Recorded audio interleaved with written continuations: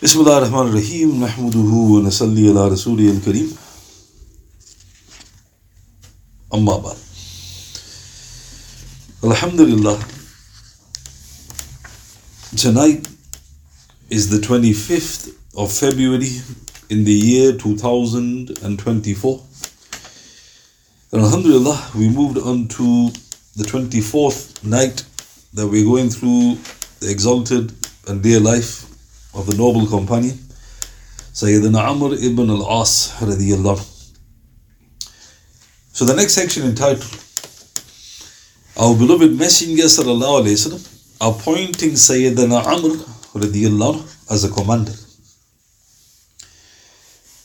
Our beloved Messenger sallallahu alayhi wa sallam thus naturally had a great love and affection for Sayyidina Amr ibn Al-Aas radiyallahu, and realized that he had, i.e. as shown, sacrificed a lot of his hard-earned wealth upon embracing the glorious truth. Thus he now wanted to both honor and also recompense him. So like I mentioned a few sessions back, the Prophet was missing him, and he then mentions one of the great traits of Amr. He would always bring huge amounts of wealth whenever the need arose. So the Prophet ﷺ wanted now to honor him and also recompense him in the best of ways. So Amr ibn Al-Aas radiyallahu anhu, he said, the Prophet ﷺ once sent a message for putting on my attire, taking the weapons and then going to him sallallahu alaihi wasallam. I did as ordered, and I respectfully presented myself before him. He sallallahu alayhi wasallam was performing wudu, and he then shot a penetrating glance at me, and then he lowered his head.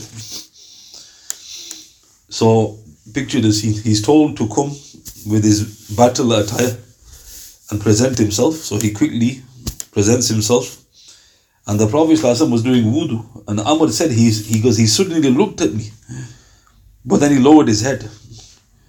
He then said, I want to dispatch you as a commander of an army. May Allah SWT keep you safe and provide spoils for you. For I wish for you the pure wealth in a goodly way. I thereupon responded, Ya Rasulullah sallallahu alayhi wasallam, I have not embraced Islam for the sake of wealth. Rather, I have embraced it for my desire for it. He sallallahu alayhi wa sallam thereupon smiled and said, Ya Amr, ni'imma bil mali salih lil rajulis salih. What a blessing pure wealth is for a pure man. Subhanallah. So let's look at this. So this is recorded in Ahmad in his Musnad, number 17,763 or 5-272. Hakim in his Mustadrak 2-3 stated Sahih. Zahabi Sahih. Tabarani in his Awsat, Tabarani in his Kabir. Bayhaqi in his Shu'ab al-Iman, number 5,503. Ibn Hibban in his Al-Mawarid, number 2,277. Abu Ya'la in his Musnad, Abu Awana. Hafiz Baghawi in his Sharh al-Sunnah, number 2,395. Bukhari's Al-Adab al-Mufrad, number 300. Al-Isaba, volume 3, page 3. Mishkat, number 3756, or volume 2, number 99, in the chapter on provision of a government officer. Al-Haytami in Majma' al-Zawaid, number 15,897, or volume 9, page 353, stated Sahih. Fath al-Bari, 16-196, Sahih. Al-Fath al-Rabbani, 21-140 to 141. Ma'arif al-Ahadith, volume 4, page 614 of the New English Translation. Ayat al-Sahaba, volume 2, page 195-6 of the New English Translation. Shaykh al-Bani rahmatullah alayhi stated Sahih in his checking of Al-Adab al-Mufrad, As-Sahiha, number 174, and Ghaya al-Maram, page 261. So this is a flawless report, recorded all over the place. So looking at it briefly, so when the Prophet sallallahu alayhi wasallam said, I want to give you pure wealth in a good way, Amr, obviously he wasn't offended, because the Prophet never offends anybody, sallallahu alayhi wasallam. But he was kind of shocked because he was thinking maybe the Prophet's thinking that I've embraced Islam for money. Because I didn't embrace Islam for money. I embraced it because of my desire. But then the Prophet obviously knew that. But then he said, Ya Amr, ni'imma bil mali salih lil rajul salih. What a blessing pure wealth is for the pure man. In other words, you're a pure man. You're rajul salih. And the pure wealth is excellent for you. So now, again, note the endless praises of Amr radiyallahu anhu. Thus Amr radiyallahu anhu was undoubtedly a man of taqwa. Why? Because our beloved Messenger said, sallallahu alayhi wasallam, there is no harm in wealth for he who has taqwa, but good health is better than wealth for he who has taqwa. Subhanallah. This is recorded in Ibn Majah, number 2141, and Shaykh Al-Bani rahmatullah alayhi stated Sahih in As-Sahiha, number 174. So look how beautiful. Is there any harm in wealth? No. As long as you've got taqwa. That's the condition.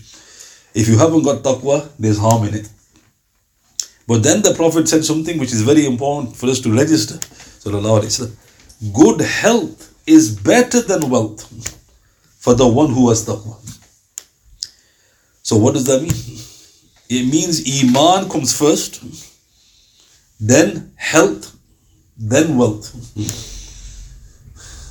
How tragic, many have completely reversed this. Money comes first, health, yes, Iman when I've got time. So again, it's not what you think, it's what is mentioned in the revelation.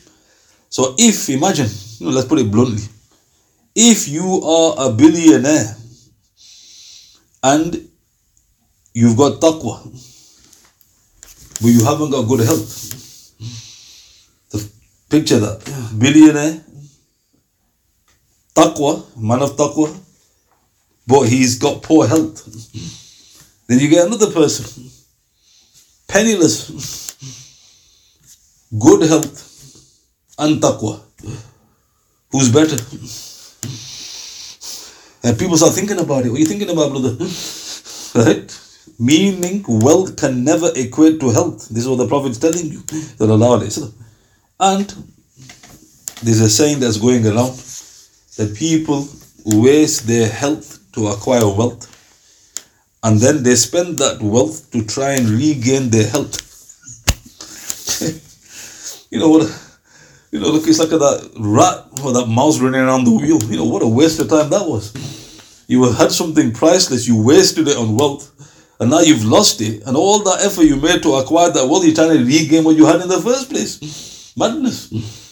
And this is why, in a very famous hadith, the Prophet ﷺ said, there are two things which are foolishly frittered away: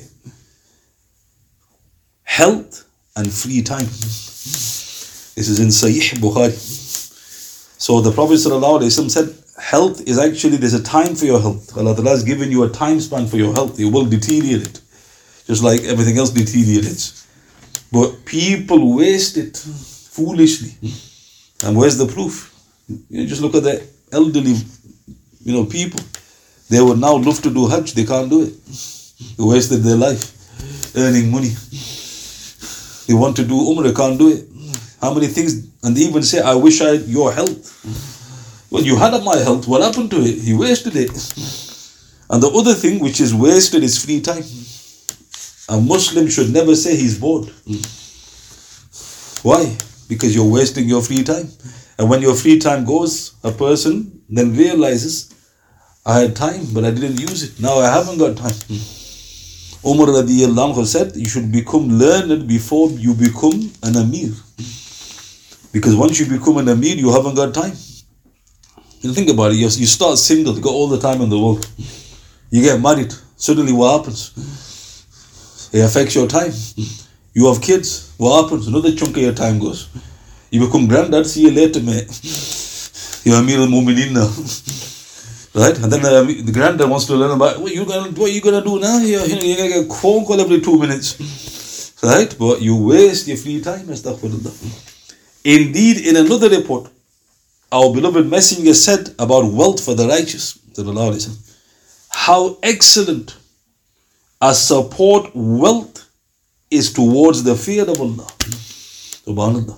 How excellent a support wealth is towards the fear of Allah subhanahu wa ta'ala.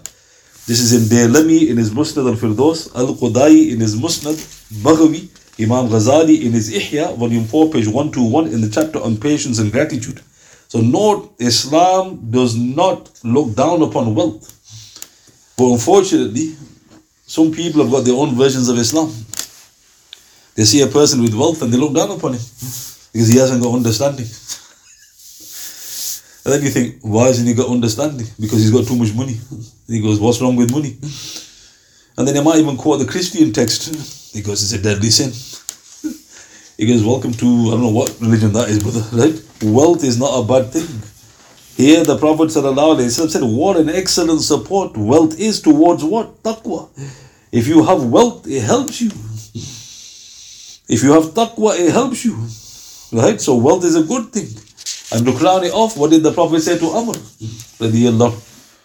Ni'imma bil mali salih lil rajul salih. What a blessing pure wealth is for the pure man. Imam Ghazali, he commented here, rahmatullah alayh, in his Ihya, volume 4, page 121, in the chapter on patience and gratitude. He said, how true. Without wealth, man is occupied looking for provision, clothing, residence, means of livelihood. He is faced with many hardships which obstruct his worship, depriving him of Hajj, Zakat, Sadaqah and other good works. So Hujjatul Islam, Imam Ghazali, he goes, this is the blessing of wealth. He goes, if you haven't got wealth, enough wealth, it's going to obstruct your worship. Why? Because you were looking for provision, clothing, livelihood. And also you can't do many of the great deeds. You can't do Hajj because you haven't got wealth. Zakat, another pillow goes out the window. You're going to pay zakat, potatoes. Sadaqah and other good works. Thus, wealth for the God-fearing is an excellent aid, full stop. However, for some, it is still better to avoid any unnecessary accumulation. Just as our beloved Messenger ﷺ had instructed some of his noble companions, such as Sayyidina Bilal, Sayyidina Abu Dhar, Sayyidina Salman al-Farisi, amongst others, not to save anything. But for others, the opposite was true. The more wealth, the better. Such as Abdul Rahman ibn Auf, Sayyidina Zubair, Sayyidina Muawiyah, amongst others. It was to this second category which our beloved messenger encouraged Amr ibn Al-Aas. But this is again fiqh. Wealth is not bad, is not good. It depends upon individual. The Sahaba, some the Prophet encouraged to have wealth. Why? It would help them. Others he'd say, don't even keep anything. So a person was contradiction. It's not a contradiction. You have to look at the individual. So who now do you turn to? Which one am I? So if you judge yourself, everybody's going to say, wealth's good for me. Nobody's going to say, no, wealth isn't good. They always say, wealth is excellent for me. You need to go to a person with insight. And the person of insight needs to know you, and he will call what you need. So if wealth is good, he goes, mashallah, excellent. If it's not, he will tell you to, don't even save anything. And where's the proof? Learn your deen. Indeed, our beloved mother Sayyidah Maymuna radiyallahu anha, she related. Rasulullah sallallahu alayhi wasallam had also said to Amr ibn Al-Aas radiyallahu anhu, the world is green and sweet. Hence, whoever fears Allah subhanahu wa ta'ala and does pure deeds therein, he will prosper. Otherwise, he will be just like a person who eats excessively but still never gets satisfied. The distinction between these two kinds of people is just like the distance of the two planets. One emerges, i.e. in glory in the east, and the other disappears, i.e. with disgrace, in the west. Subhanallah. This is recorded in Tabarani. Hafiz ibn Qayyim rahmatullah alayh in his Uddatus Sabirin, page 324 of the English translation. So what does this mean? So the Prophet now was explaining to Amr the dunya. He goes, is green and is halwa. People like halwa, right? Somebody goes, you want a mitai? Of course I do, brother. Are you diabetic, right? Green halwa, even better. So the world is like that. But then the Prophet ﷺ said, whoever fears Allah and does pure deeds, he is fine. Eat your halwa. Otherwise, you are now like a person who is eating and eating, but he's never going to get satisfied. It's going to destroy you. And then the Prophet said the difference between the two is like the planets which emerge in the east and the west. Sayyidina Amr radiyallahu, with the prophetic guidance, thereupon thus welcomed wealth, for undoubtedly he was a most God-fearing man, with, as will be shown inshallah, a truly endless list of pure deeds, thus emerging as promised in the above prophetic hadith as a veritable star of guidance to one and all. Subhanallah. So he ended up with too much wealth, and I'm not exaggerating. That's why Hafiz Zahabi said he's one of the king of the Arabs. So a lot of people, again, they got their own versions of Islam. They go, what's up, brother? He goes, he's a great man, but he had too much wealth. What's wrong with wealth? And again, no, where are you getting these misconceptions from? He goes, no, but isn't wealth a fitna? Yes, that's true, it's a fitna. The Prophet ﷺ said, what I fear for you the most after me is wealth. Another report, he mentions women. So yeah, so if it's a fitna, then get rid of it. It's a fitna if you haven't got taqwa. And he goes, who said, you go and you quote one hadith and you're giving fatwa. Right? Classic ignorance. And the response is, you need to know how to use that wealth. And the Sahaba were guided to the best in this area. Amr was encouraged to acquire wealth. And the other thing which is important to highlight, his brother, Hisham ibn Al-Aas, when their father passed away, so when Al-Aas ibn Wa'il passed away in the first year after the Hijrah, Hisham was a Muslim, ibn Al-Aas radiyallahu. Amr wasn't. Amr inherited all his father's wealth. Brother got nothing. So think about that. Look how interesting that is. Father was loaded to his ears.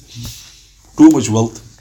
In fact, one report says when the thorn had infected him and he was really ill, Amr was on his way to Taif to get a specialist doctor, but on his way back his father died.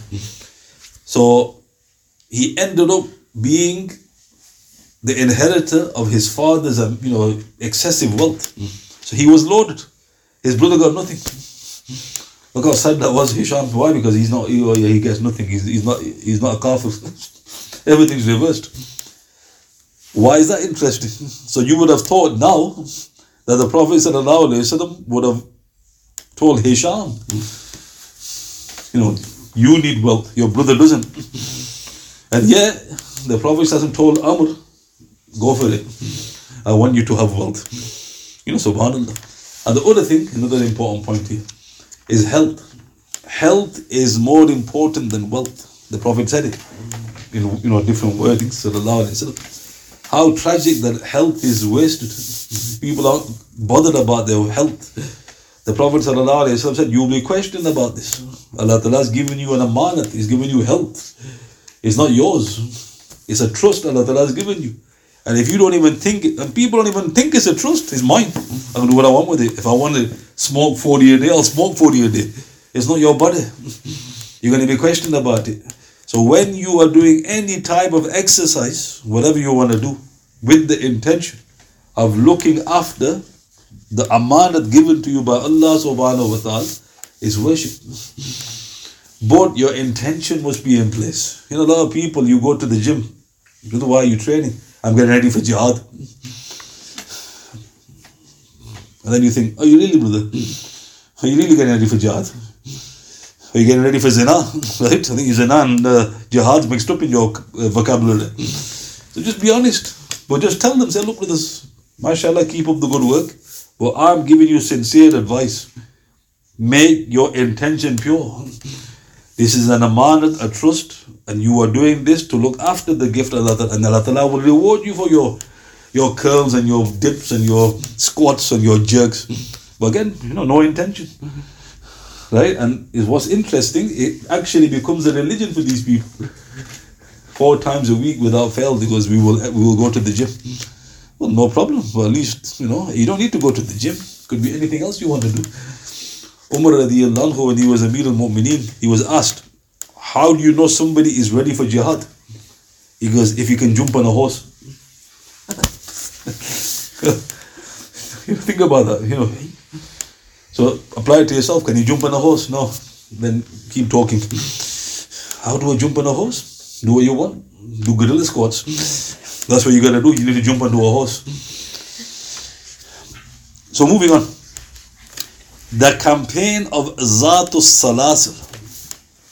Thus our beloved Messenger, sallallahu alayhi wasallam, he appointed Sayyidina Amr ibn Al-Aas as the commander in charge of the campaign of Dhaatus Salaasil.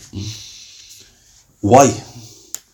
Our beloved Messenger sallallahu alayhi wasallam had appointed Amr as the Amir of this expedition in particular because his paternal grandmother was from Banu Bali. So his father's mother, Al-As ibn Wa'il's mother, was from Banu Bali. So what's Banu Bali? In Bayhaqi ibn Kathir Sira, volume 3, page 370 of the English translation, Urwa ibn Zubair rahmatullah alayhi, he said, Rasulullah sallallahu alayhi wasallam sent Sayyidina Amr ibn Al-Aas radiyallahu to Dhaatus Salaasil in the Syrian highlands, the territory of Bali. Bani Bali were the uncles of Al-As ibn Wa'il. So here it's mentioned, he's going towards a location as the Amir of the Muslims where he has blood ties from his father's side in that area. So this is very interesting. The Prophet didn't just haphazardly he appointed Amr because he had blood ties there. Similarly, Muhammad ibn Abdul Rahman ibn Abdullah ibn al-Hussein al-Tamimi rahmatullah alayhi, he said, Rasulullah sallallahu alayhi wasallam sent Sayyidina Amr ibn Al-Aas radiyallahu to encourage the Arabs of Asham to embrace Islam. He sent him to the Banu Bali tribe, for the mother of Al-As ibn Wa'il was from this tribe, and he would be able to identify with them due to this blood tie. This is recorded in Ibn Ishaq, Ibn Hisham, Ibn Kathir Sira, volume 3, page 370 to 1 of the English translation, Hayat al-Sahaba, volume 1, page 223 to 4 of the New English translation. So he was appointed the Amir for many reasons. Obviously, Allah Ta'ala is guiding the Prophet sallallahu alaihi wasallam. But what we know from the outward is that Allah Ta'ala wanted to bless him with wealth. Allah Ta'ala appointed him because he's going to his paternal grandmother's tribe, and he will have probably more of a say there, inviting them to Islam. They may listen, they may be more considerate towards it. So note, this is also very important in terms of the Prophet's appointing certain individuals. This expedition took place in the year 8 AH, just after the fateful battle of Mu'tah, during which 3 of the eminent companions of Rasulullah had been martyred. Sayyidina Zayd ibn al-Haritha, Sayyidina Ja'far ibn Abu Talib, and Sayyidina Abdullah ibn Rawaha radiyallahu ta'ala. So note, Amr ibn Al-As had a great affiliation with Ja'far in particular. Why? Because in Abyssinia, he was the spokesman of the Muslims, Amr was the spokesman of the unbelieving Quraysh. And Ja'far is his father in terms of his deeds. All of his good deeds go to Ja'far. So another thing which is certainly worth pointing out, Ja'far has left the world, he's entered paradise. So Amr is now being sent towards that area. Why? Because he had the affiliation. Sayyidina Amr radiyallahu was being sent there with around 300 men or so, i.e. to the hills of Asham, to teach a lesson to the tribes who lived there and had cooperated and joined with the Romans in their conflict with the believers at Mu'tah. So what was his mission? His mission was to teach a lesson to the Arab tribes. Why? Because they were the ones who had allied with the Romans, with that gargantuan force against the Muslims. There was 200,000 against the 3,000 believers. Most of them were Romans, but the Arabs joined in with the Romans to fight the believers. So Rasulullah couldn't let that pass. So what he's done, he sent Amr with around 300 men to teach the tribes, not the Romans, to teach the Arab tribes a lesson that they joined against the believers. On arrival there, and upon assessing the situation, Sayyidina Amr radiallahu anhu, with his keen military eye, he sent a message back to our beloved Messenger sallallahu alayhi wasallam that reinforcements were required. So it's a long way, you're in Sham. He was well traversed. Now this is how Allah Ta'ala prepared the companions. Amr was one of those rare individuals who knew a lot of the geography of the world. He traveled all over the place. He's been to Egypt, he's been to Libya, he's been to Yemen, he's been to Syria, he's been to Jordan, he's been to Palestine, Africa, he's been all over the place. He was well acquainted with this area. When he saw the terrain and the situation, he realized that 300 men weren't enough. So he sends a message back for reinforcements. So what happened? In Ibn Ishaq, Ibn Hisham, Ibn Kathir Sira, volume 3, page 370 to 1 of the English translation, Hayat al-Sahaba, volume 1, page 223 to 4 of the New English translation, Muhammad ibn Abdul Rahman ibn Abdullah ibn al-Husayn al-Tamimi, rahmatullah alayhi, he said, when Sayyidina Amr radiallahu anhu reached a watering place called Salaasil, from which the name of the encounter takes place, Dhaatus Salaasil, which was situated in the territory of Judham, he sensed danger. He thus sent a message to Rasulullah sallallahu alayhi wasallam to dispatch reinforcements to assist him. He sallallahu alayhi wasallam in turn sent a squadron of 100 or so of the earliest Muhajirun under the leadership of Abu Ubayda ibn Al-Jarrah radiyallahu. Amongst this squadron were the likes of Abu Bakr and Umar radiyallahu. So Amr is not asked for that, he just wants reinforcements. So the Prophet ﷺ, he asked the best to step up. The two sheikhs, the Amir of the Ummah, these were the greatest of the greatest. And they were sent to assist. Who was the commander of this 100 or so, exalted souls? Abu Ubayda. As recorded in the blessed books of Hadith and Seerah, Abu Ubayda radiyallahu was made the commander of the reinforcements, and Rasulullah instructed him not to have any disputes with Sayyidina Amr radiyallahu. So that was one command given to Abu Ubayda. He goes, you are the commander. When you get there, don't dispute with Amr. And that was vital to what's going to happen later on. And inshallah, we will continue from here tomorrow. So all I mentioned today was he's now being appointed as a commander, and the Prophet encouraging him to acquire wealth, because there's no harm for the righteous man to acquire wealth. And I mentioned a little bit about this. Why? Because there's lots of misconceptions with regards to wealth in Islam.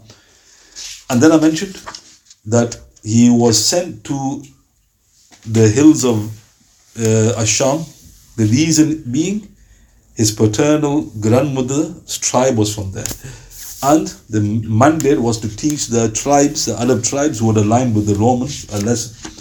And then of course he asked for reinforcements, and the best of the best were sent. Are there any questions you'd like to ask? سبحان بحمده سبحانك اللهم وبحمدك أشهد أن لا إله إلا أنت أستغفرك وأتوب إليك وبالله من الشيطان الرجيم سبحان ربك رب العزة عما يصفون وسلام على المرسلين والحمد لله رب العالمين بسم الله الرحمن الرحيم والأصل إن الإنسان لفي خسر الذين آمنوا وعملوا الصالحات ونواصوا بالحق ونواصوا بالصبر صدق الله.